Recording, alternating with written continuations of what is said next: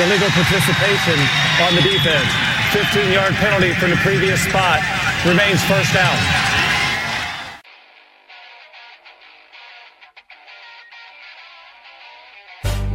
This had better be a big play after all of that. Second down and 8, 4.5 to go in the half, 6-0 Beavers. Jonathan from the right hash from the zone 25 goes back to throw and throws the out, and it's caught! And it's going to be a big play! Chad Johnson down the left sideline. Nobody will catch Chad, and it's a touchdown, 75 yards for the Beavers!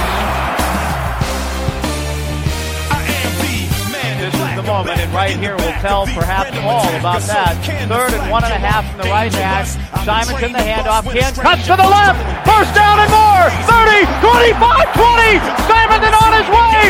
Ken into the end zone. Touchdown Beavers. And the streak is going to end here tonight. The snap on target to Wojtnik. He gets a much better punt away here. Sammy Stroughter back to his 30-yard line. Starts up the middle. Gets to the 40. He's got a seam. 45 midfield. 45, 40. He's got a chance to go. 20, 15, 10, 5. Touchdown Beavers! Monumentals or the black suits running in. Nod your head. The black suits. Let me see you nod your head like this. Let me see you like this. Let me see you bop your head. Nod your head. Come on. Let me see you like this. Let me see you nod your head like this. Check it, yo, it's this chick, right? Serlina, making me sick, right? Earth is worthless to her. Welcome to Illegal Participation, the official podcast of the Heinrich Tailgater. Recording this while firmly ensconced at the Heinrich Tailgater headquarters, I'm your host, head chef, planner, and chief bottle washer, Bill Heine Heinrich.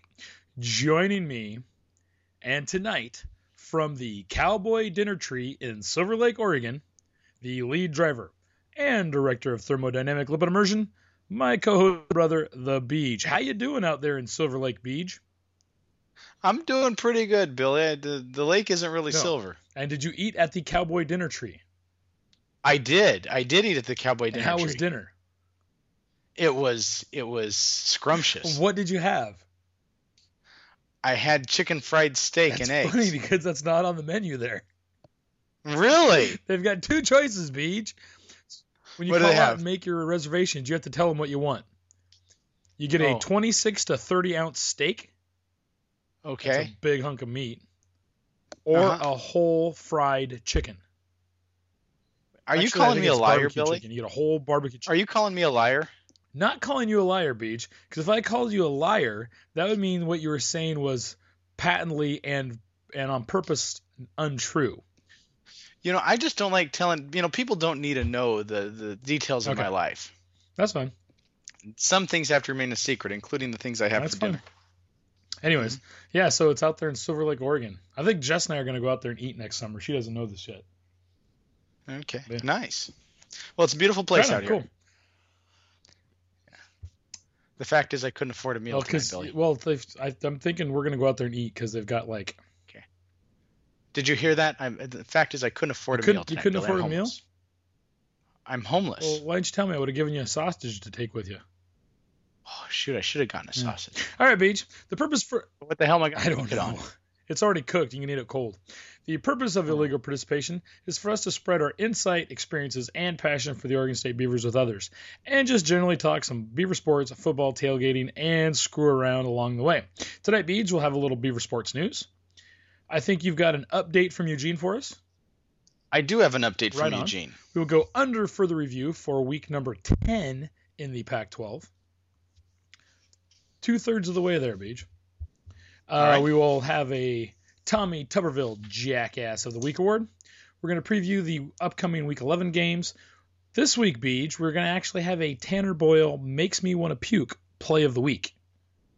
Ooh, yes. I think I know this one. We will talk a little bit about the Washington State Tailgater. And I think you're going to finish it all off with a Rosie Ruiz Cheaters and Horrors.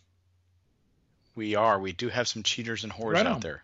Well, I just want to remind everybody, if you want to get in touch with us, there's a couple ways. You can leave us a voicemail at 541-207-3586. Email us, heinrichtailgater@gmail.com. You can follow me on Twitter. I'm at Heinrich Tailgater. And also check us out on Facebook. We're always posting silly things on there. All right, Beach. We did get a little listener feedback from last week, and actually it was just Kyle. Yeah. Okay. He just said he really liked how you had to keep it down when you tore off from the machine for the update from Eugene. Oh. He liked that. Because of the monks? The monks. He thought that was pretty good. He thought that was very nice of you to do that. Yeah, I care. People don't realize this, but I have a heart of gold and I care a lot. We care a lot about. Exactly, that's what I was thinking. All right, Beach. Are you ready to talk a little Beaver sports news? All right, yeah. Beach. First up is women's volleyball. Billy, I love women's volleyball, mainly for the spandex. Yeah, bun huggers, that's what I like to call them. Oh, they're lovely. All right, Beach. The Oregon State volleyball team faced undefeated #1 Stanford Friday night at Gill Coliseum. Now And how did they fare against the Stanford? Beavers split the first 2 sets and pushed the third set to extra points, but were eventually felled by the top team in the nation 3-1. Then the Beavs hosted the California Golden Bears Sunday afternoon at Gill, and they took the first 2 sets and eventually down the Golden Bears in 4. Yeah. Nice. So the Beavs are now 15-8 overall, 5-7 in the Pac-12, and face Washington State Thursday at 5:30, and then finish the weekend against #2 Washington Sunday at 5. Now both those matches this weekend will be on the Pac-12 networks. And I believe not only is Stanford #1 in the nation undefeated, I believe Washington is still #2 in the nation and undefeated. They haven't played each other yet. So. Okay. Hey, question for you, Billy. I noticed Oski wasn't at the game on Saturday. Was he at the volleyball I don't game? know. I noticed he wasn't there either, but they didn't have any cheerleaders or anything. They had that little pet band. So okay. I don't know. Okay. I don't know, Beach. I don't know why they did that. Okay, yeah, because Oski's normally up there, drinking beer out of his eye hole. Well, not just drinking beer out of his eye hole, but normally he paces back and forth with his hands behind him like he's stressing about the we game. didn't see him. I know, because I looked for him too. Yeah. All right, Actually, moving on. A little more volleyball news. After putting down 38 kills and earning back-to-back double-doubles, Mary-Kate Marshall has been named Pac-12 Freshman of the Week for the 3rd time during the 2014 season. So always good to get those kudos. All right, Beach, on to women's soccer. Billy, I love women's soccer. It's my favorite sport. The Oregon State women... Love what little shorts they wear. The Oregon State women's soccer team was unable to overcome a strong California on Friday afternoon as the Golden Bears took a 5-0 victory down in Berkeley. Those bastards. Now, freshman goalkeeper Bella Geist moved into second on the Beavers' single-season saves list, but the Oregon State women's soccer team fell to #4 Stanford 7-0 on Sunday afternoon. The Beavs are now 0-16-3 on the season, 0-10 in the Pac-12, and wrap up the 24 campaign on Friday when they head to Eugene to take on the Ducks in the Civil War Series. That's the only hope they have for making it a halfway decent season. You know season, what? If they win that game, it'll be a successful season. I'll give that. All right, Beej. Just a little bit of men's soccer news. Now, the Beavs... No, I'd like to say, Billy, soccer's not a real sport. The Beavs take on Cal down in Berkeley on November 7th. So that's all. Okay. They had the week off last week. Who shows up to those games? Soccer fans. Probably little Dave. Probably those people. You know, when you go to a rock concert and you look at those people and you're like, where are you people at during the rest of the time, you know? You didn't realize that many people out there with mullets still existed. Yeah. I wonder if those same people go to soccer Could games. be, Beej. I'm not sure. What cracks me up about it is I've got friends that go up to the Portland Timbers game for soccer, professional soccer up there. And they're like, you got to come. And I'm like, I don't like soccer. And they're like, oh, but they do all this great stuff in the stadium and they get all this stuff going. It's because the sport isn't That's what a sport. I said. That's because you can't, because you're sucks. watching the game suck. So they have to do other stuff to try and entertain you. Exactly. All right, Beach. I mean, the ball gets even remotely near a goal and everybody starts cheering. Like it crosses the half field line. Yeah. Oh. You guys run around chasing a ball. God gave us opposable thumbs for a reason, and they don't even use them. Let's move on to wrestling. We've got some wrestling news. Oh. The Oregon State wrestling team was ranked 20th in the season's first USA Today NWCA Division I Top 25 Coaches Poll, released last Saturday by the National... Do they have an acronym for that? I just told you, the USA Today NWCA Division I Top 25 Coaches Poll, which is released Saturday by the National Wrestling Coaches Association. Now, the Beavs are the only Pac-12 conference team in the top 25. Stanford was the leader among those also receiving votes, so they would be number 26 if they went out that far. Okay. Is that it? Yeah. That's all we have so in far, wrestling? the season hasn't started yet. Okay. Where did the Ducks get ranked? Who? The Ducks, the team from Eugene. The group that we refer to as cheaters and whores. Let me look, Beach.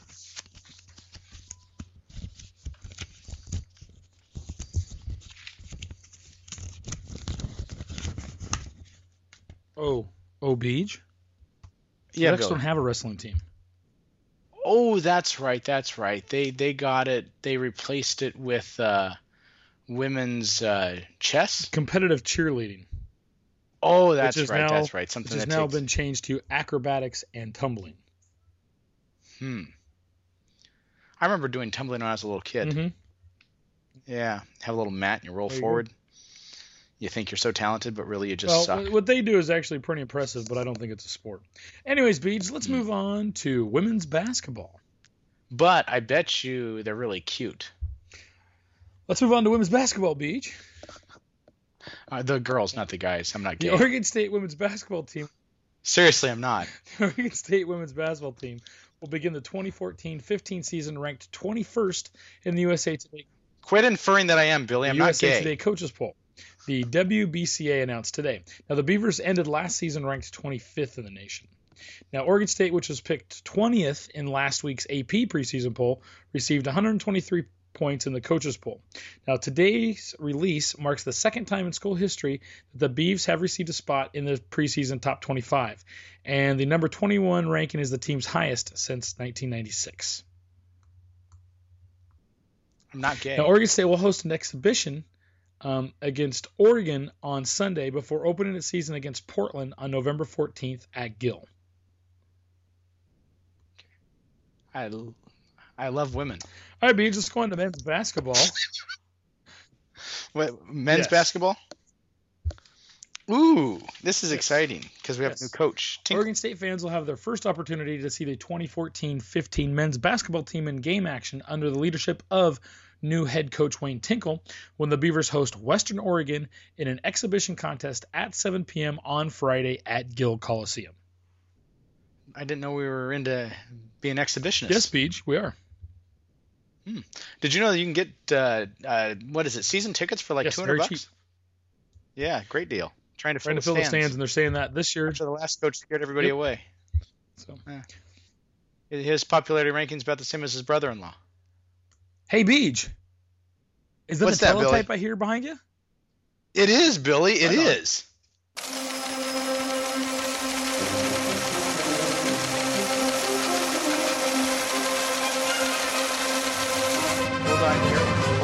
Hold on. Just a sec. There we go. Ripped it off. You ready? I think what you did. I did. I ripped it off. This just in. University of Oregon. The U of O is almost done with laboring over its new mission statement. Oh, really? Yes, according to Diane Dietz with the Register Guard. Now this is intriguing as heck, I'll tell you. Remember you and I were talking about mission statements, I think, just last week, weren't we? Just randomly, happenstance. That's what caught my eye on this one. So Billy and I were talking about mission statements and how like the end 15 years ago was to have a mission statement, and every company out there had to have a mission statement. Ultimately, everybody's mission statement is the same. Service the customer, make money. I mean, that's what every business is supposed to do. Satisfy your customers, make a profit. Return for your owners or shareholders. So I don't know why we have to have a mission statement stating what the obvious is, but maybe the obvious isn't obvious to people anymore. The only thing I would say that is, it depends on how you go about making money. So let's say you run a restaurant, right? Let's say you run a pizza restaurant.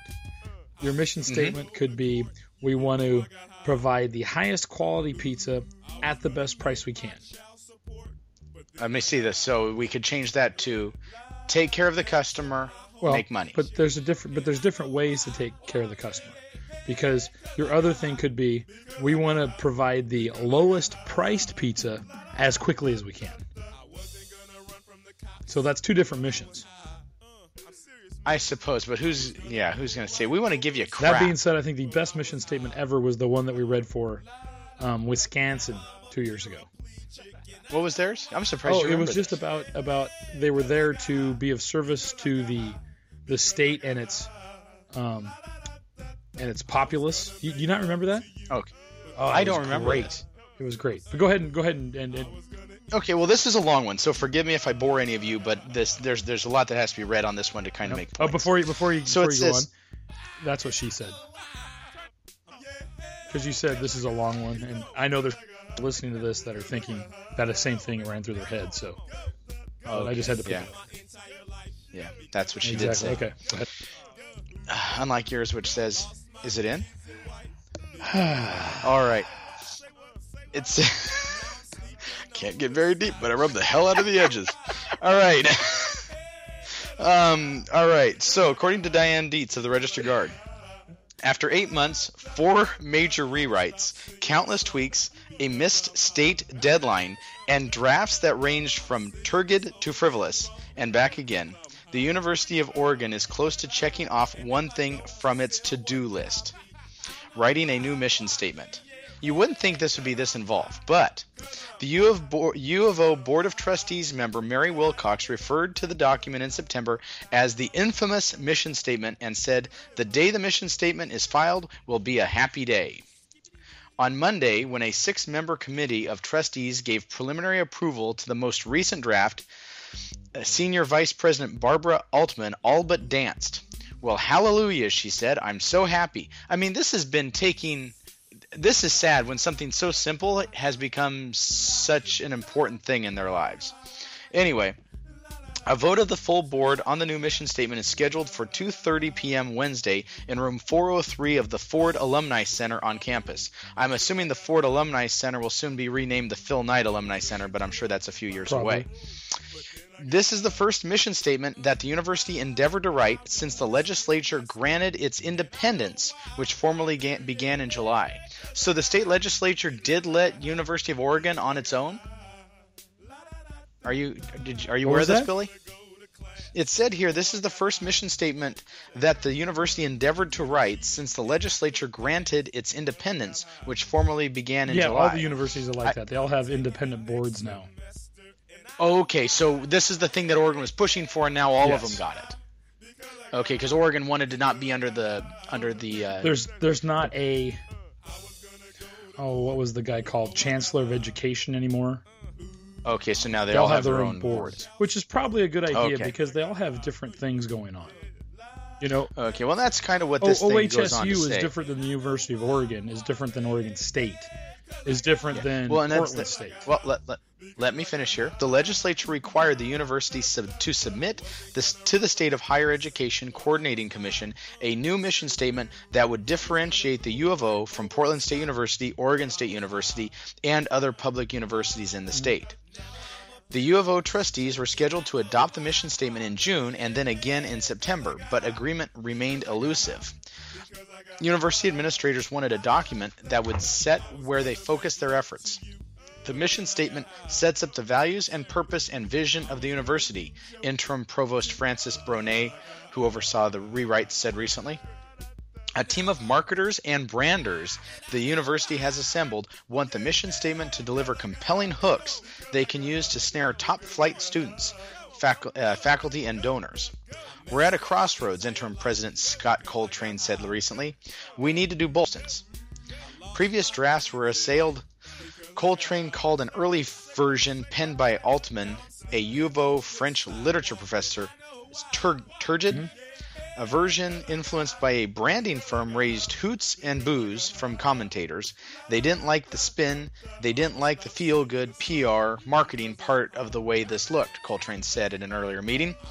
Some wanted to erase the words liberal arts. from the text because few outside academia know what it means, and the advice from branding company was that liberal has negative connotation in some people's minds. I would agree, it does. Trustee and television reporter Ann Curry objected to the aspirational nature of one version. We need to say we are a great university, she said at an earlier board meeting. As a parent, I'm not going to send my kid to a school that's trying to be a great university. I'm going to send my kid to a university that has a certain amount of confidence in what it does. Trustee Connie Balmer wondered recently whether a recent draft would distinguish U of O from any other university. Could this mission statement, as it stands, be Oregon State? It probably could, she said. She thought the branding firm, which had been to campus to do extensive interviews, might be able to help. Surely those folks, if you put them to the wall, could tell us 5 things that are unique about us, she said. I wonder if they included cheaters and whores in Probably this version. not. No. Truth sometimes is painful. The branding firm sees the U of O's place as important. Eugene has a unique geography between mountains and the coast, but also in the culture and diverse ideologies of its students. Hippies in Oregon. There's a very, very between strong... the mountains and the coast, kind of like Oregon State. I was going to say, except they're hippies.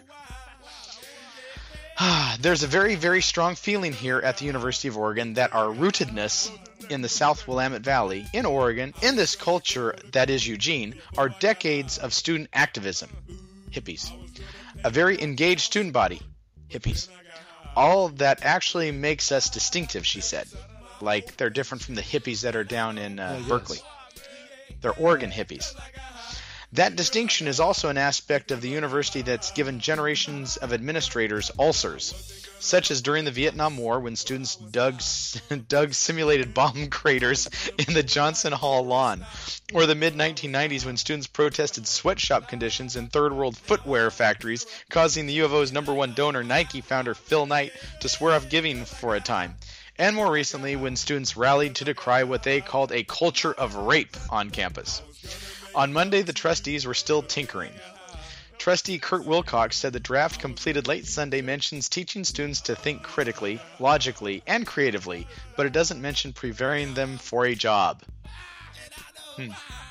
The committee adopted his proposed revision, inserting our students into the part of the draft that says the university will attend to the economic well-being of Oregon, the nation, and the world. Wilcox also fretted about the draft's contention that the U of O values the outstanding quality of life provided by the distinct geography, history, and culture of our unique location in Oregon. I'm just not sure that everybody in Oregon has a wonderful quality of life. There are many people who are struggling, he said. Altman said she took his revision to heart, especially because we rank so high up on the list of states with children who go hungry and many measures that are crucial for us to address, she said. The committee reworded the I mean, have you ever seen so much effort into a mission statement? I mean, oh my gosh. I don't get. Okay. I mean, they're putting their lives and their passions in this, and they can't get students to come out of there that can even get a freaking job that pays better than minimum wage. And here's what it comes down to, Beej. No offense to my cousin, but she's got a U of O degree and she's working at Starbucks.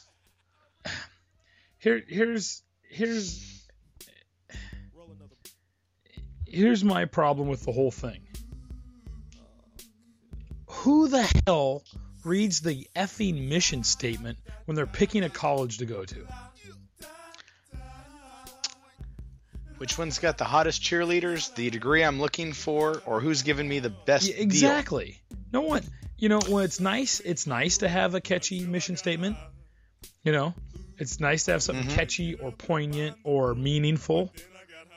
But when it comes right down to it, it doesn't make two craps of a bit of difference to most people when they're choosing a university. They don't go, well, you know what? I was trying to decide between this school and that school, but I found the mission statement of this school to be more compelling than the other. So that's where I'm going to go. It's kind of like your pizza comment. Even if you said we're trying to give the best value pizza, does anybody give a crap? If they got $5 in their pocket, they're going to buy Little Caesars. If they got $10, they're going to buy Domino's. If they got 15 to 20, they're going to get Woodstocks. But I'm just saying, to me, like a mission statement like with that's the thing to keep in mind as you're doing what but you're doing. it still doesn't matter. Money and need True. are what's going to factor in, not how they're. I mean, mission statements are to almost market to True. yourself. True. They're supposed to keep you focused, and it shows them that you don't have enough focus. That's what I was trying to say a mission statement for. The mission statement for me isn't for the other people, it's for me, right? Mm-hmm. If I have a mission statement for my business, this is what I want to try to do. That's the thing I'm going to keep in mind as I go about my business. Yes, I want to make money and service my customers well, but how, in my mind, do I want to do that? And that's what I want to keep in mind as I go about my business. Does that make sense? Well, let's finish this up. We're almost going to get to see what this mission statement, with these days and months and years put into this sucker, what they came up with. So if the full board adopts the latest draft on Wednesday, the university will present it to the state coordinating commission on November 14th. Just a little tardy. Afterwards, they'll find out if their wordsmithing was successful. So evidently the commission still has to bless off on it. It's got to be clear so that people can own it and hold it, and they can represent it, and they can feel connected to it, Bronet said. A series of mission statements, latest draft of proposed new U of O mission statement. Here's the mission statement. I think this is it. The University of Oregon, usually you want them like on a one line. It's supposed to be like a resume, keep it on one page if you can. I don't think they're going to make that one. The University of Oregon is a comprehensive public research university committed to the exceptional teaching, discovery, and service. We work at... It's interesting how they go from what the university is and then we. Not it, but we. But anyway. We work at a human scale to generate big ideas. As a community of scholars, we help individuals question critically, think logically, reason effectively, communicate clearly, act creatively, and live ethically. That sounds to me like indoctrination, but to each their own. Propose. We strive for excellence in teaching, research, artistic expression, and the generation, dissemination, preservation, and and application of knowledge. We are devoted to educating the whole person and to fostering the next generation of transformational leaders and informed participants in the global community. Through these pursuits, we enhance the social, cultural, physical, and economic well-being of our students, Oregon, the nation, and the world. Vision. We aspire to be a preeminent and innovative public research university encompassing the humanities and arts, the natural and social sciences, and the professions. We seek to enrich the human condition through collaboration, teaching, mentoring, scholarship, experiential learning, creative inquiry, scientific discovery, outreach, and public service. Values. We value the passions, aspirations, individuality, and success of the students, faculty, and staff who work and learn here.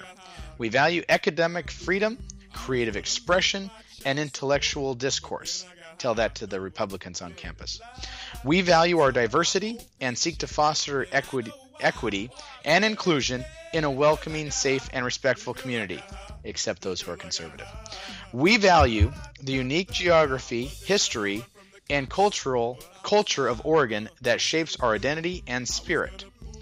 We value our shared charge to steward resources sustainably and responsibly. Anyway. That's it? That's it. That's just a big pile of crap.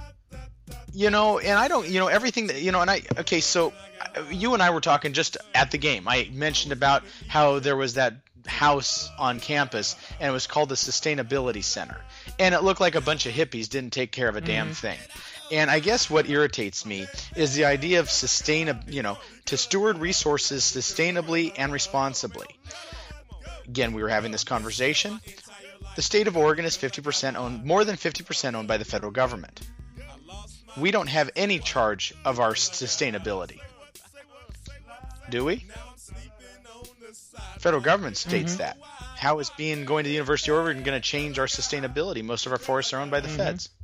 Well, and that's right there. You want to talk about people in the state going hungry, let us log. Exactly. They're so worried about us being, free markets, free people.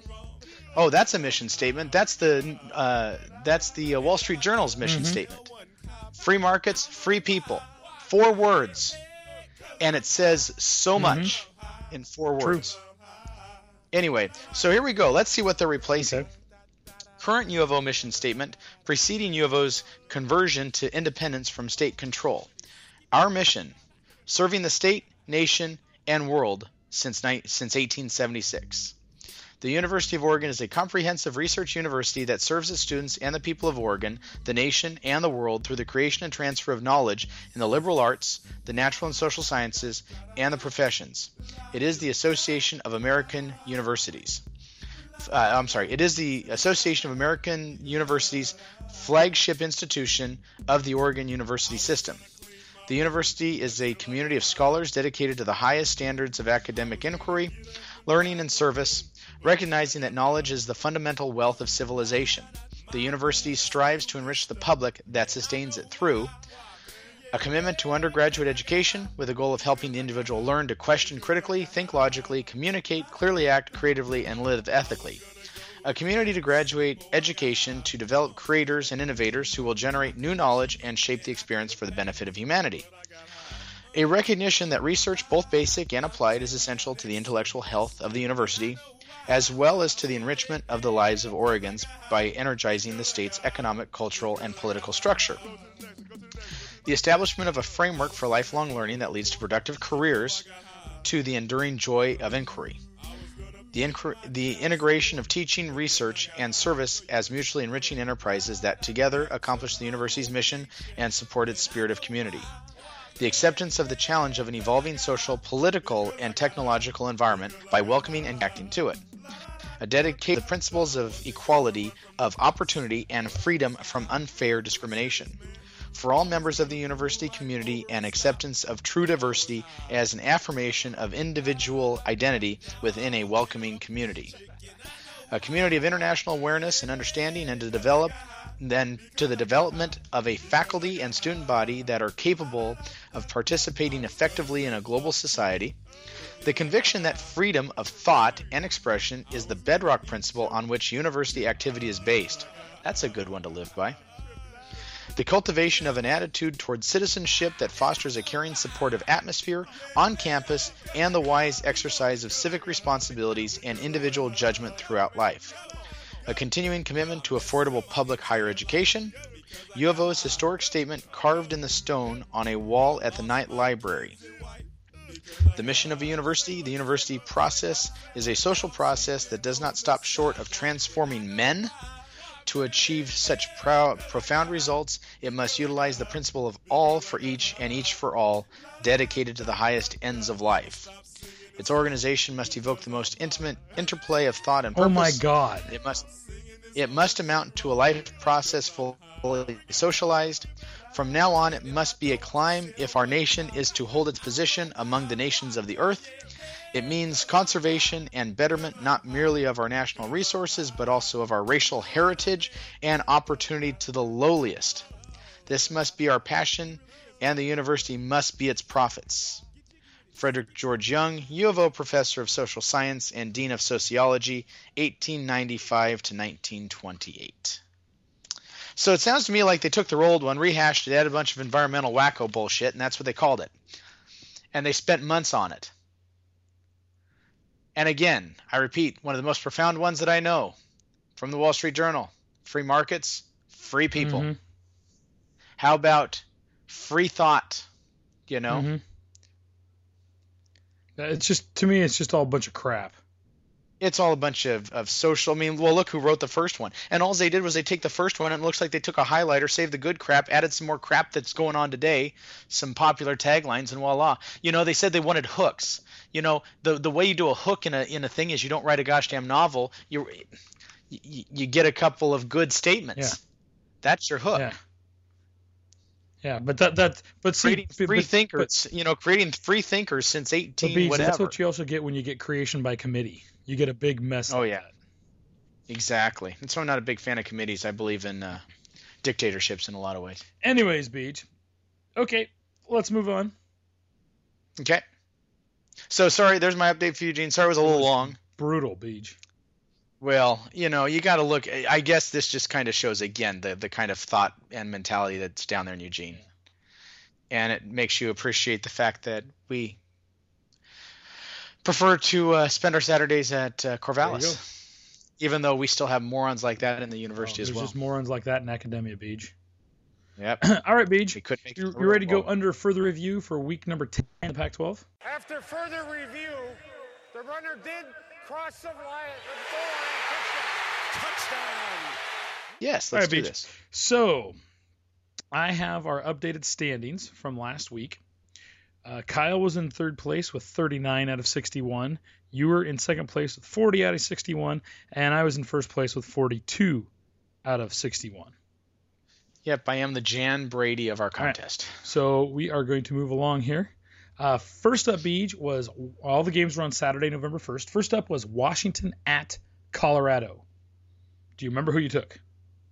I took Colorado. Yes, on this you and I Billy. both took Colorado. Kyle, I hate you, Kyle. Kyle took UW.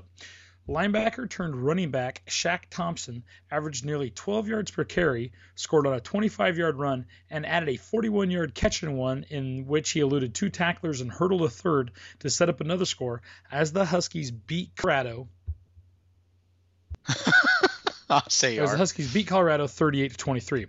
The Buffaloes were done in by 4 turnovers in losing their 5th straight. The Buffs started out fast for a change, but failed to finish strong, even though they slowed Thompson after his big first half, in which he ran for 151 yards and a TD. 151 yards and a TD on just 10 carries, and added his 41-yard TD reception to set up another score. So Kyle got the point on that. You and I did not. Next up, Beej, was USC at Washington State. I picked USC on this one. I thought the men of Troy were going to fight on. And we all did, all three of us. And Cody Kessler threw for 400 yards and 5 TDs, and Southern Cal beat Washington State 44-17 in rainy, foggy conditions on Saturday. Juju Smith caught 3 touchdown passes for Southern Cal, which became eligible for postseason play. Wide receiver Nelson Aguilar caught 8 passes for 220 yards and scored a pair of touchdowns. Now, Washington State quarterback Connor Halliday, the nation's passing yardage leader, was knocked out of the game in the first quarter with TDs, but it was not enough to prevent the Cougars from suffering their 2nd consecutive home loss and 4th in a row. And we will talk more about the Connor Halliday injury later in the show. All right. So all three of us got the point on that one. Next up, Beej, was Stanford at Oregon. Remember who you took? Well, I thought the Cardinal could do some damage. Yes. I was extremely you wrong. and I both took Cardinal. Kyle took the Ducks. Now, Oregon quarterback Marcus Mariota, who celebrated his 21st birthday last week, threw for 258 yards and 2 TDs and ran for 2 more scores for Oregon. Running back Thomas Tyner returned from an injury to run for 2 TDs as the Ducks beat the Cardinal 45-16. Stanford's defense had not allowed an opponent more than 30 points in a string of 31 games, the longest streak in the nation. And that was obviously ended on Saturday. The Cardinal had allowed just 4 total rushing touchdowns through the season's first 8 games. And Oregon finished with 4 on Saturday. So, obviously, defense didn't play Oregon like they had in the past. Mm-hmm. Okay, so Kyle got the point on that one. Next up, Beej, was Arizona at UCLA. I took Arizona on this one. I didn't think UCLA had it in them. True. UCLA quarterback Brett Hundley passed for 189 yards and ran for 130 more. And UCLA pulled its season back from the brink with a 17-7 victory over Arizona on Saturday night. Yep. Damn well, it. all three of us took Arizona, Beej. Arizona hadn't scored fewer than 26 points in any game this season, but the Bruins finally turned into defensive powerhouse that Coach Jim Mora hoped they would be, even if the Wildcats blame themselves for the least protective offensive performance in Coach Rich Rodriguez's 3 seasons in Tucson. So none of us got the point there. So where does that put the South? The South is a mess, Beej. Everyone's Everyone's got 2 losses. Wow. Because next up was Utah at Arizona State. Actually, the only one without 2 losses is Arizona State. They only have 1. So that just tells you right there. Utah at Arizona State. All 3 of us took Utah. Now, Arizona State kicker Zane Gonzalez kicked a 36-yard field goal in overtime for his 4th field goal of the game, and Arizona State overcame an uneven performance to beat Utah 19-16. Taylor Kelly still showed a few signs of rust in his second game back from a foot injury, unable to get Arizona State moving through most of the second half. He seemed to be under pressure on every throw and finished with 205 yards on 18 of 32 passing, with a touchdown and an interception. Now, Utah had the ball first in the extra period and was forced to call a timeout just before Andy Phillips attempted a 35-yard field goal to avoid a delay of game penalty. Phillips, who's one of the nation's best kickers at 87% this season, pushed that attempt wide right and missed to the left when it actually counted. His first miss in 4 attempts on the night. So they call him Automatic Andy, and he missed one just as they called a timeout to avoid a delay of game penalty. So he came back to kick one that actually counted, and he missed it too. Yep, so down goes Utah. So I believe Utah, Arizona, and USC all have 2 losses, correct? Okay. And Arizona State only has 1. So if they win it, they control their own destiny. Okay. And last up, Beach, the final game of the evening, Cal at Oregon State. And, of course, all 3 of us took Oregon State. Cal quarterback Jared Goff threw a 10-yard touchdown pass to Chris Harper for the go-ahead score with 8:42 remaining Saturday night, rallying Cal to a 44-31 win over Oregon State. Now, running back Daniel Lasco rushed for a career-high 188 yards on 30 carries and scored on touchdown runs of 14, 21, and 15 yards to help the Bears snap a 3-game losing streak and move within a game of becoming bowl eligible. Now, the Bears' comeback spoiled a record-setting performance for Oregon State's Sean Mannion, who completed 30 of 45 passes for 320 yards and became the Pac-12's all-time passing leader. Now, Mannion, who entered the game needing 194 yards to break former USC quarterback Matt Barkley's record of 12,327, completing passes to 7 different receivers, but the Beavers suffered their 3rd consecutive loss. Very frustrating. You know, when we had that comeback, 21 unanswered points, I really thought we were going to take the game. I did too. I just thought the momentum was in our favor. We seemed like we were gelling. The offense started hitting. You know, defense was doing a fairly good job.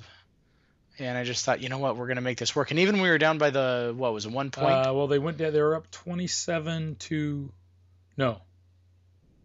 They scored that field goal. And well, they scored a touchdown to go up by 1 and then scored a field goal to go up by 4, and it's like, that's okay. Because Mannion got hit as he was trying to throw a ball away, and it kind of floated, and they intercepted it. But the defense stepped up. Actually, I think they held them to -3 yards. Yeah, defense did a beautiful job. I mean, you know, when you get a turnover that deep in your own or in your own territory. Yeah. In your own territory, I mean, there's not much you can do, but the defense did a great job of holding them to 3. I mean, I was just thrilled that they only got 3 out of that mess. And like I said, the offense was connecting. I'm like, we can get a drive, we'll get a touchdown, we can win this sucker, and even worst comes to worst, if they get a field goal, we'll take it into overtime. But we were looking so positive, and then it all went to crap. I was encouraged by the comeback, but discouraged by the stretches of bad football. Just some bad football and stretches. All right, Beach, so let's talk about the Pac-12 in the polls right now. Right now, as it sits, Oregon in the AP poll is at number 5, Arizona State at 11, UCLA at 18, Utah at 21, Utah at 20, Arizona at 21, and USC is in the others receiving votes category. And in the USA Today coaches poll, Beach, you've got Oregon again at number 5, Arizona State at number 12, UCLA at number 18, Arizona at 21, Utah at 22, and USC is in the others receiving votes category. And do we know what the playoff situation looks like? I'm looking right now at where we're standing in the rankings for the okay, they haven't updated the they must not be doing a week-by-week ranking. Because last week the college football playoff rankings came out, and Mississippi State was number 1, Florida State 2, Auburn at 3, Ole Miss 4, Oregon 5, Alabama 6, TCU 7, Michigan State 8, Kansas State 9, Notre Dame 10. Well, this week they have not updated the standings, but number 4, Ole Miss lost to number 3, Auburn. Okay. And so, but in the rankings, Alabama jumped Oregon to number 4. So okay. I don't know where where that'll end up because they haven't released the new ones yet. So, but we'll start looking more at that next week. Okay. All right, Beach. Now it's time for one of your favorite sections of the week, the Tell Me Tuberville. What's he think I look like? A jackass? You sure do. Jackass of the Week award. Now, every week we like to discuss a person in college football who exemplifies the truly worst in sportsmanship, leadership, or just being a fan. Now, Beej, on Saturday we were out at the Tailgater, and we saw on ESPN that the Maryland captains had refused to shake the hands of the Penn State captains at the pregame coin toss. Yes. And there was also a pre-kickoff scuffle between the two teams that resulted in an unsportsmanlike conduct penalty against Maryland. Okay, so the scuffle didn't have to do with them denying the handshake. It was something else. Okay. But, Beach, I have looked and looked and looked, and nobody can figure out exactly why this happened. Nobody knows. Now, there has been a little bit of rhetoric going back and forth between the two coaching staffs, kind of in a non-direct way, so they're not calling each other out, but they're kind of saying Penn State's been saying stuff about Maryland, Maryland's been saying stuff about Penn State. Those two states do obviously border each other. They recruit out of a lot of the same area, so it could just be a little gamesmanship between the two coaching staffs trying to kind of one-up the other. And so that might have kind of bled over into the players' feelings, but there's really no direct correlation between it. I mean, there's not like one thing that happened that would set this off. So we were thinking about giving them the Jackass of the Word Week, but I don't know who to give it to, Beej.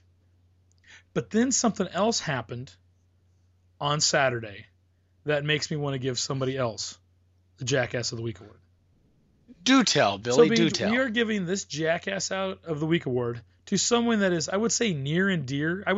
It's going to go to someone that's near and dear to our jackass-hating hearts, right? And that would be the head coach of Washington State, Mike Leach. Now, early in the first quarter, the Washington State's starting senior quarterback, Connor Halliday, was injured pretty badly. It was a pretty nasty. Nasty enough that we will mention it again later in the show. He was laying on the ground in obvious agony and pain and quite freaked out. You could see it in his face.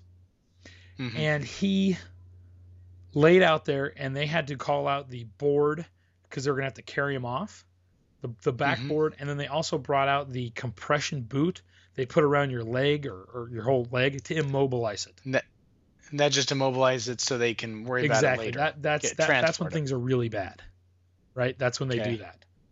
Means you got multiple breaks. You got some pretty bad injuries. So they had to put that on him before they carried him off. Now, during this quarterback is sitting on the field in obvious pain and agony and freaked out. Now, his teammates came out and tried to give him some encouraging words. Some of the USC players went out and tried to say a few things to him. Yeah, didn't starting quarterback Cody Kessler came off the sideline to give him some encouraging words.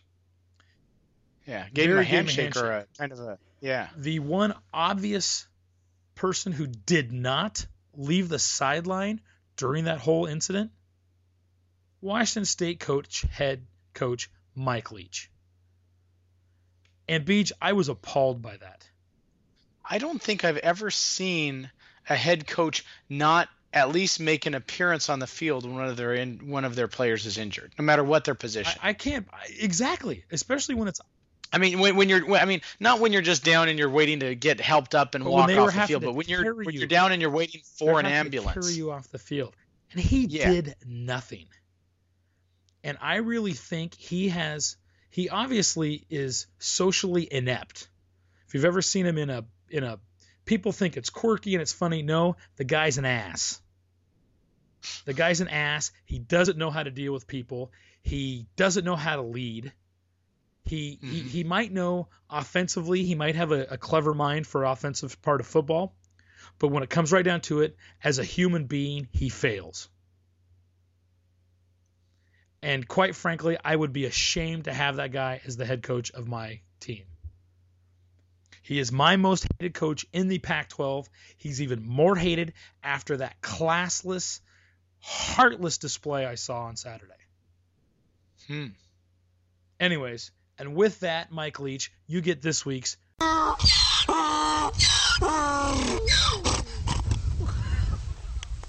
Jackass of the Week award. All right, Beach, on to better things. It's pretty hard to It pissed me off, Beach. I couldn't believe it. Pissed me off something fierce. Anyways, Beach, so let's move on to the AC/DC musical interlude of the show.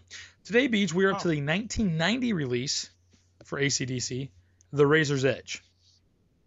This was probably where I truly got introduced to AC/DC for the first time. I mean, I heard songs by them, but never really knew the band until this album came out. So, Beach, there's a lot of ways we could have gone with this album. There's a lot of great songs that came off. Obviously, Thunderstruck, which was the first single off the album.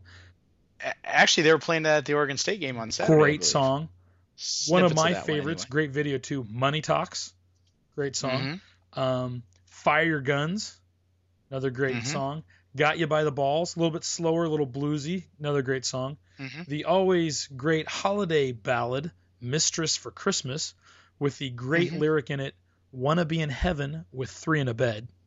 Always my favorite lyric. Song we could have gone with. But we decided to go with the song that I think you and I both really, really enjoy, Are You Ready? So here is Are You Ready by the 1990 AC/DC release, Razor's Edge.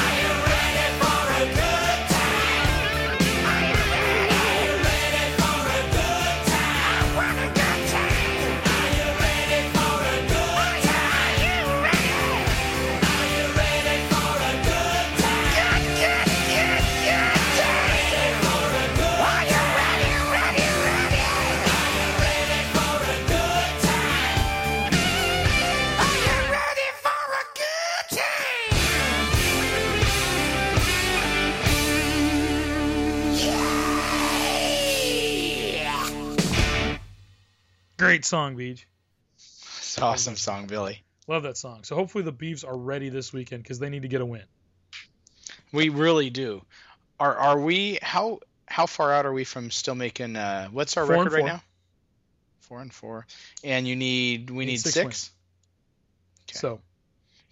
And we still got a pretty darn tough schedule ahead of ourselves. I think there's 2 winnable games and 2 others that'll be very tough. Yeah. So, but Beach, one of the games this week is winnable. So let's move on to our Pac-12 Week 11 preview. Oh, I forgot to update our standings after the end of Week 10, Beach. So after Week 10, you are now in 3rd place. I'm no longer Jan Brady. I both went 1-6 or 1-5. So golly, Kyle went 3-3. So you are now at 41 out of 67. Kyle surged into 2nd place with 42 out of 67, and I am in 1st place with 43 out of 67. All right. So now Kyle is the Jan Brady. He's the baton twirler, huh? Pretty much, yeah. All right, Pete. I was watching the band over, during halftime, and looked over at Mom, and Oregon State's band has a baton twirler, and again, I think of Jan Brady when she was going to be the baton twirler. And I just wonder how many people try out for that. I don't know. And do you take lessons to do that? I don't know. There's the dude out there who, with the kind of like the Spider-Man looking costume that he's got, because it's got the black with the white thing going on. But he's out there and he's keeping the beat, and then he does some pretty kick-ass crap with his baton. I mean, he's spinning that sucker around him. And then you got the girl in the Skippy outfit throwing that damn thing in the air. It's not even on fire. I don't see I don't know. I'm just a little lost. Yeah. Should look up the history of what the purpose of the baton twirler is. You could do that for next week, Peach. Other than to just make some sad girl who has no talent, wow. Give her some attention. Wow. All right, Beach. Let's move on to this week's games. First up is Notre Dame at Arizona State. Who you got? Notre Dame. Arizona State. Okay, Kyle says Notre Dame. The Irish suck. win because I don't want them to. I am going to take Arizona State. I think the defense is playing really well. And I don't think Notre Dame's defense will be able to keep up with Arizona State's offense. I don't think Notre Dame's as good as people think they are. All right, Beach. Next up, UCLA at Washington. Let's go with UCLA on that one. Okay. Kyle says the Huskies win because I don't want them to. I see a theme going here with Kyle's I'm going to take UCLA because I think they've got more off. I don't think the Washington is very good. And I don't think UCLA is great, but I think they're better than Washington. So, all right. Next up, Beach, Colorado at Arizona. Does Colorado have a win yet this year? Not in the Pac-12. Well, and Arizona doesn't have any injuries yet, really. Correct? Yeah, I just don't see Colorado doing it. I'll pick Arizona on that one. Kyle says the Wildcats win because I don't want them to. I too am taking Arizona. All right, Beach. Up next, this is going to be the best game for me, the best game of the week. Oregon at Utah. Utah just lost a nail biter in overtime last week. You know what? I personally think that the families in Utah all should be cooking up the Utah funeral potatoes on Friday because I think they're going to kill Oregon. All right. Okay? I think so. I think something's going to happen. Something big. Injury, I don't know, something. All right. Didn't you call an injury last year? No, Kyle did. Kyle called a major injury last year, and that's when Mariota got hurt. Anyways, Kyle says Oregon wins because I don't want them to. Beach, I too am taking Utah. I think that defense is that good. And if you can shut down Oregon's offense, you can beat them. I agree. All right, Beach. I think it's going to happen. I think they're going to lose somebody. And up last. But don't worry. They won't tell us. Because they won't talk about injuries. Okay, up last, Beach. Washington State at Oregon State. Kyle better answer this one differently than his other ones. I'm taking Oregon State. I think Washington State's had their wins for the year and they're done. Okay. You're taking Oregon State. Kyle says, I'm picking the Beavers, but he added a little frowny face. I think maybe he's saying there, Washington State is going to win because I don't want them to. But he's picking the Beavers. Yeah. I'm going to take Oregon State because I think they can beat Washington State. It's funny, Beach. There's been so many people that have talked about how crappy the Beavs are and that kind of stuff. To me, the Beavs aren't crappy. I've seen crappy Beavers teams. They're not crappy. Mm-hmm. They're kind of mediocre. I've been a little surprised at the ineptitude of the offense at times. Mm-hmm. I've been surprised at how poorly the defense has played at times, but they're not crappy. I don't think there's any crappy teams in the Pac-12. I don't think Colorado's. No, I don't think any team can be overlooked. I don't think there's anyone that's completely crap. But I think there's a lot of teams that aren't. I think there's a lot of kind of mediocre teams. Yeah. So, anyways, all right, Beach. So we'll see where we fall out next week. I still can't help but wonder if Brandon Cooks didn't leave early, what kind of team we'd be seeing. Oh, that would definitely help. I mean, especially when we're starting 2 redshirt freshmen and 2 sophomores as our receivers right now. Yeah, that's not good. Or if Scott Crichton hadn't left and we had that one more big body on the defensive line. Mm-hmm. But you play with the guys you got, and quite frankly, Crichton and Cooks needed to move on. They were ready to go. Mm-hmm. So. Oh, and they're doing a great job. Especially Cooks. He's having a phenomenal season. Yeah. So. All right, Beach, let's move on. This will be the first time this year, Beach, this season, that we've done the next segment, which is the Tanner Boyle. Does that booger-eating spaz make me want to puke? Makes me want to puke, play of the week. Now, Beach, this is kind of where we talk about just something that we see in a game and that just makes us really want to puke. Now, this week, Beach, we actually have 2. Now, the first one we kind of talked about earlier, and that was Washington State quarterback Connor Halliday. Now, during the play, did you see it, Beach? Yeah, I saw it replayed a couple times, And it's pretty gruesome to watch. It's not super graphic, but you can just see when he was kind of dropping back to pass, the defensive lineman was trying to tackle him, but the offensive lineman was kind of in there too. And he was kind of tackled awkwardly, and both of those 300-pound men fell on his leg and actually broke his fibula. Yeah, which is the big bone in the leg. It's the biggest bone in your body, isn't it? And it was just brutal looking. And he actually had to go in for emergency surgery Saturday night. So not a good thing. It was pretty bad.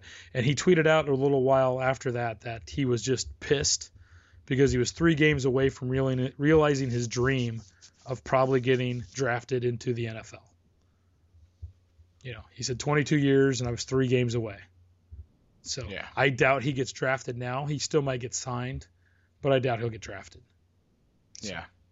Anyways, if you haven't seen it, whoever's out there watching, just Google it. It's not horrible, but it's bad. Yeah, I've seen worse, but I mean it wasn't like we saw bone go through skin. Now the next one, Beej, to me is worse. So I don't know if did you see the Ole Miss play, Beej? Okay. No, not at all. So get on YouTube as I'm talking about this, and YouTube Ole Miss Laquon, Laquon Treadwell. Does it come up? You there? Yeah, Laquon Treadwell. Treadwell. Is it coming up? Okay. There's a bunch of leads on there. Oh, injury graphic. Yes. Okay. Here we go. Now you can watch this, Beej. Now. Okay, we're watching. You watch, and I'm going to keep talking. Now, on Saturday, Ole Miss, who was ranked number 4, was playing Auburn, who was ranked number 3 in a big-time SEC game. Now, towards the end of the game, Ole Miss was down, but was driving for the go-ahead. Did he get the touchdown? He was driving for the go-ahead score. Now, he was close to scoring the go-ahead touchdown. He caught a pass and was being tackled right at the goal line. Now, if you watch it, it was kind of tackled awkwardly from behind. Now, his left leg and ankle bent at an awkward angle, and the 6'2", 229-pound sophomore was in obvious pain before being carted off the field. And as you can see, he's being hit. His leg just buckles underneath him. He fumbles. Hold on, they're replaying in slow motion. He fumbles the ball and falls into the end zone. Now, again, in this one, Beej, he had surgery late Saturday night to repair the broken fibula, another fibula, and a dislocated ankle. Did you see it? Yes, I did. Did they not score the touchdown? Well, that's the worst part, Beej. I can't tell who recovered the ball. It was reviewed, and it was deemed that he fumbled before crossing the goal line. He broke the plane. The ball fell into the end zone, was recovered by Auburn. They got the ball on the 20-yard line and ran out the score. So not only was he injured pretty horribly, not only... His leg doesn't look like it bends all that bad. Look at his ankle and stuff. Okay, let me... Look at his ankle. So not only... Ooh, that's bad. It's very bad. Ooh, go. No, I just saw it now. Oh, God, that wasn't going right at all. Oh, my God, his leg was going in the whole wrong direction that it should have been bending. I was looking at his upper thigh, and it's his lower leg. That's bad. Now, he did break his fibula, too, in that. So not only... Well, I'm sure because the other thing was going such weird directions. So not only is his season over, not only did he need surgery to repair everything, his career's not over, but he will not be back for spring ball. They're hoping to get him back, for next season. But the worst part of that is he didn't even score the go-ahead touchdown. That sucks. I know. And he was so close too, but he pulled him back, and it's like the ball stayed on the other side of the line, even though his body cleared. Yes, it was just brutal. So anyone that wants to go out and watch that, you can. It's pretty graphic though. So anyways, because of that, that's what we're going to give our Tanner Boyle Makes Me Want to Puke play of the week, because it's you could hear in Beach's voice. It's pretty puke-worthy. Yeah, it was. I didn't see it the first time, but... Yeah. All right, Beach, let's move on to happier things. And the Washington State game tailgater we've got coming up this weekend. And we've got a good old-fashioned 1 o'clock kick. Yes, we do. That means we're tailgating from 7 o'clock till noon. That is correct. Now, Beach, when we had originally talked about this, you had pushed for wanting to do grilled... I wanted to do tomato soup and grilled cheese, because that just seems like a great thing to eat on a cold November day. And I completely agree with you. My only issue is grilled cheese is not a great thing to do at a tailgater. Takes too long to melt and too inconsistent. And I can't because it's something that doesn't hold. Consumers. We have to have a little bit of a hold factor or quickly assembled factor, and those two things neither of those things are going to happen with grilled cheese. Although playing the Cougars, you want that they've got their own creamery up there on campus, so you want the Cougar Gold cheese. So, and I'd been kind of pushing for mac and cheese. When we've got the Traeger out there, it's perfect for bacon mac and cheese on. Mm-hmm. So we were out there on Saturday kind of kicking back and forth. What should we be doing? It was such an early game. We wanted to do something breakfast related. So my thought was, well, why not do steak, which is another thing that Washington State is known for, their beef herd. Yeah, I think they're usually sponsored by the Cattlemen's Association. Yes, and they have a big beef herd up there. So steak and eggs. And instead of doing toast or hash browns, do some Cougar Gold mac and cheese. So I think you and I and Matt all said that's a hell of an idea. I mean, I think it sounds great. And then Matt made the suggestion of even now offering it like in a burrito factory. Bringing some tortillas so people can make little breakfast tacos out of it. Yeah. So we can do that. So that's what we're going to do. And just today, Beej, you went up to the Washington State campus in Vancouver and picked up our Cougar Gold. I did. Right. I did. And who do we have to thank for our Cougar Gold? Katie, back in August of 2013, made our cheese. So Katie up at UW, or up at Wazoo, in August of 2013, thank you for making our Cougar Gold cheese. Yeah. We appreciate that. And for those of you who've never had it, it's was excellent cheese. It was funny when I was up there and I bought it from a lovely lady named Patty at the student bookstore. Again, thank you, Patty. She told me they aren't getting any more shipments in, and she says you better buy it now because they will be running out of cheese shortly because a lot of people buy it as gifts. Oh, for Christmas time. Yeah. It is a delicious cheese. It is. Hey, Billy, and speaking of that, did you get that email I sent to you with the menu for their own version of mac and cheese? I did get the email with the recipe for the mac and cheese, yes. Yeah. How'd that look? Great, Does it look so doable? we will be doing that. Okay, so not only are we making mac and cheese, but we are making Washington State's own, using their own recipe. We're gonna make we just take things to the, we turn it up to 11. So, Beej, we're going to be making those. We'll be making the Cougar Gold mac and cheese. We're going to be doing the tri-tip that I like to make, and scrambled eggs. So, and I'll bring some accoutrements out for the steak.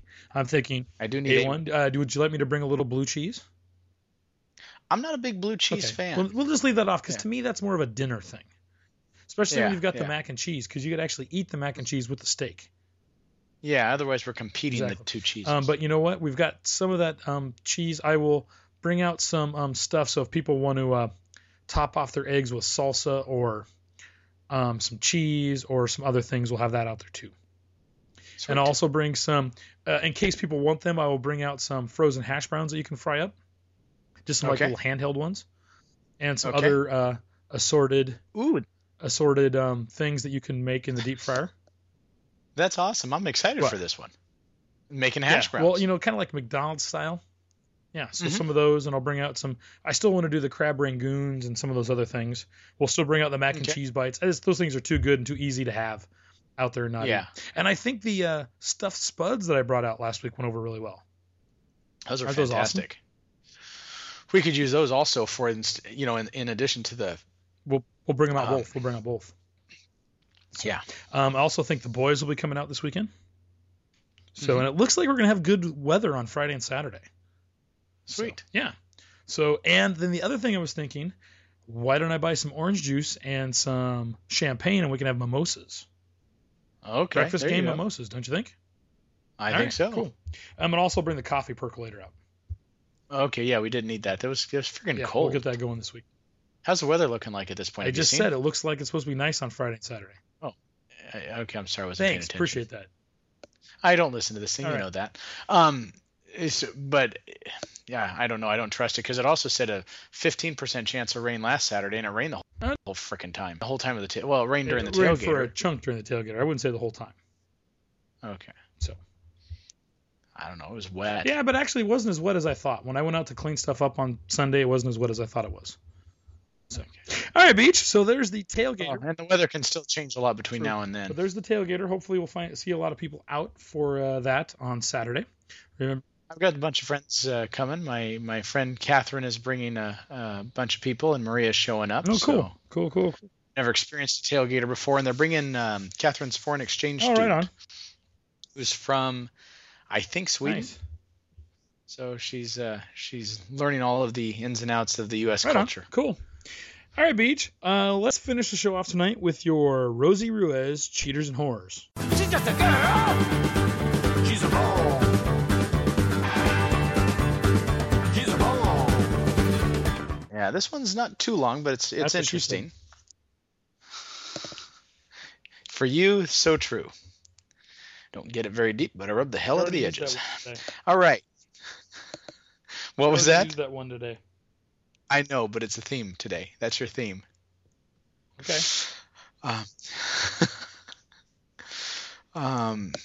Let's see here. The East German women's swim team.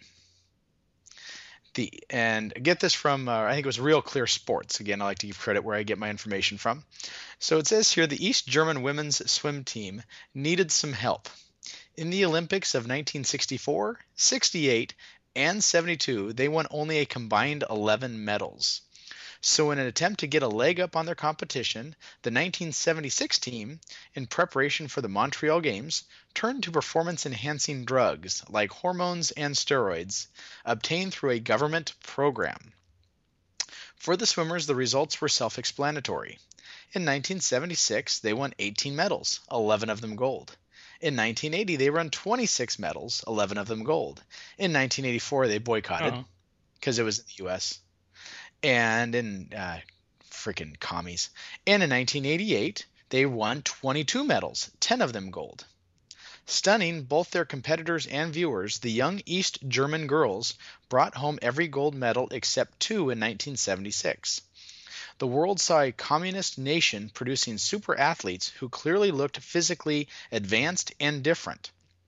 This reminds me, wasn't there a joke played on this in like the movie Dodgeball, where the one team got ejected? Yes. Because the one woman standing there and she had a substantial amount of facial hair and stuff going on.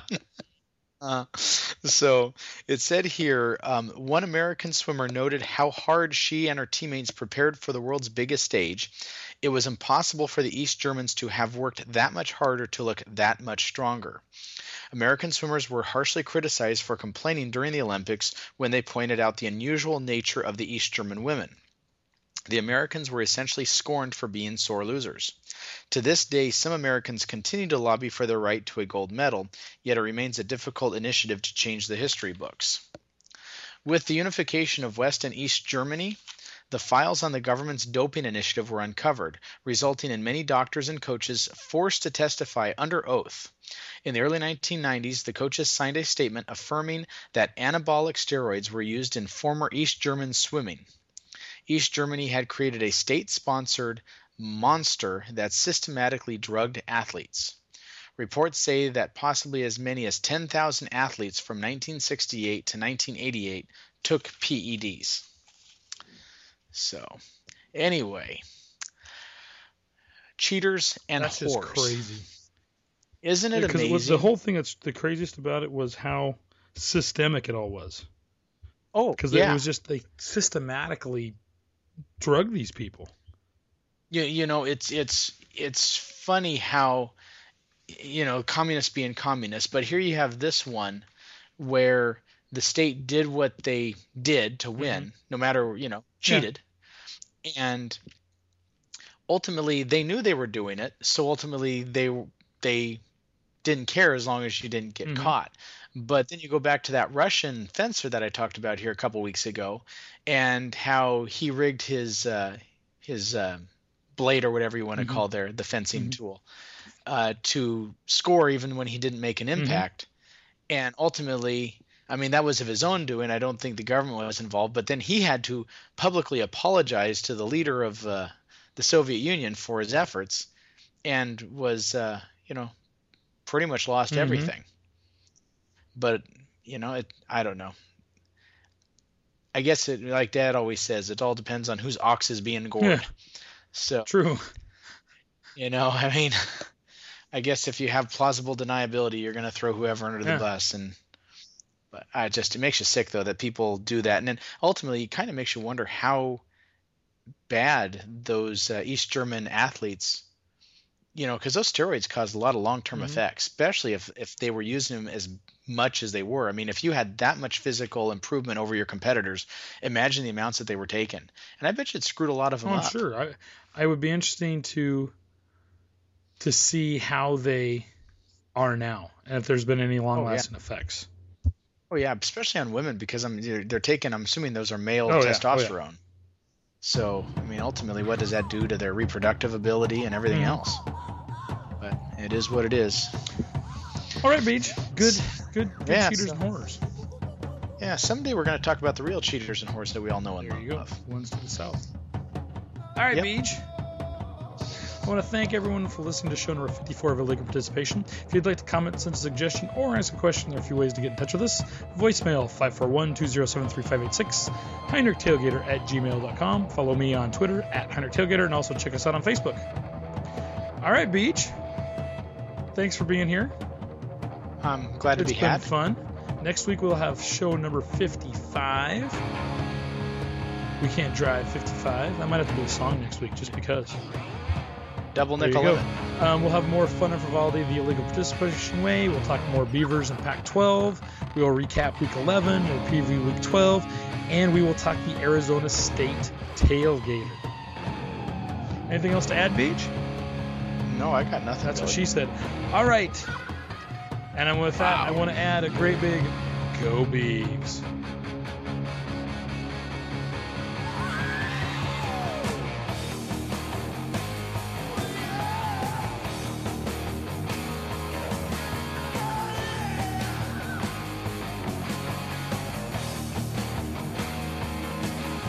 You can't give a minute on a subway line. Conductor don't like it, says you're wasting your time. But everybody wants some. I want some too. Everybody wants some. Baby, how are you? Let's see, looking for a move.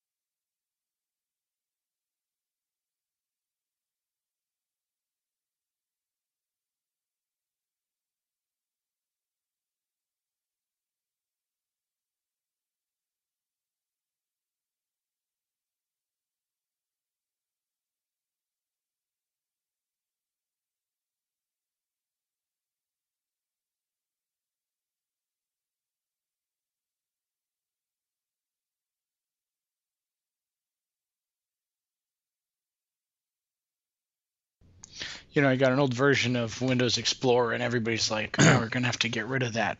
But it's the only one GM uses. Oh, yeah.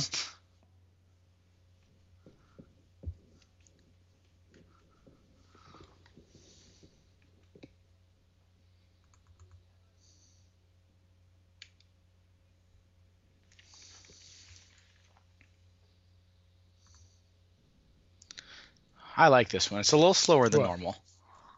Are you ready? Starts out Okay, slow. we can do that one.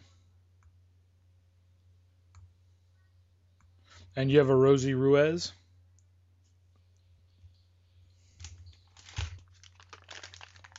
Didn't answer. What was? I'm Do sorry. you I have was a listening to Rosie music. Ruiz? I do have a Rosie Okay. Ruiz. This is the one I had That's from fine. last week, and I got it in bigger font this time. Good. So I'm not gonna have to edit out like 20 things you going Dude, it freaking sucks, man.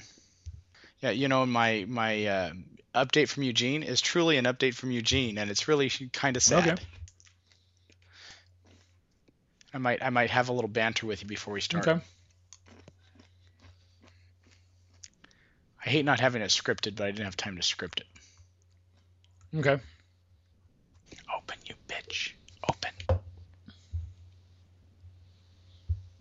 Let me know when you're ready. It's taken forever for this damn thing. It thinks you're sending me viruses. Alright. Welcome to Illegal Participation, the official podcast of the Heinrich Tailgater. Recording this while firmly ensconced at the Heinrich Tailgater headquarters, I'm your host, head chef, planner, and chief bottle washer, Bill Heine Heinrich. How was that? Did I rush it? It A little felt bit. rushed a little bit. You ready? All right, go ahead.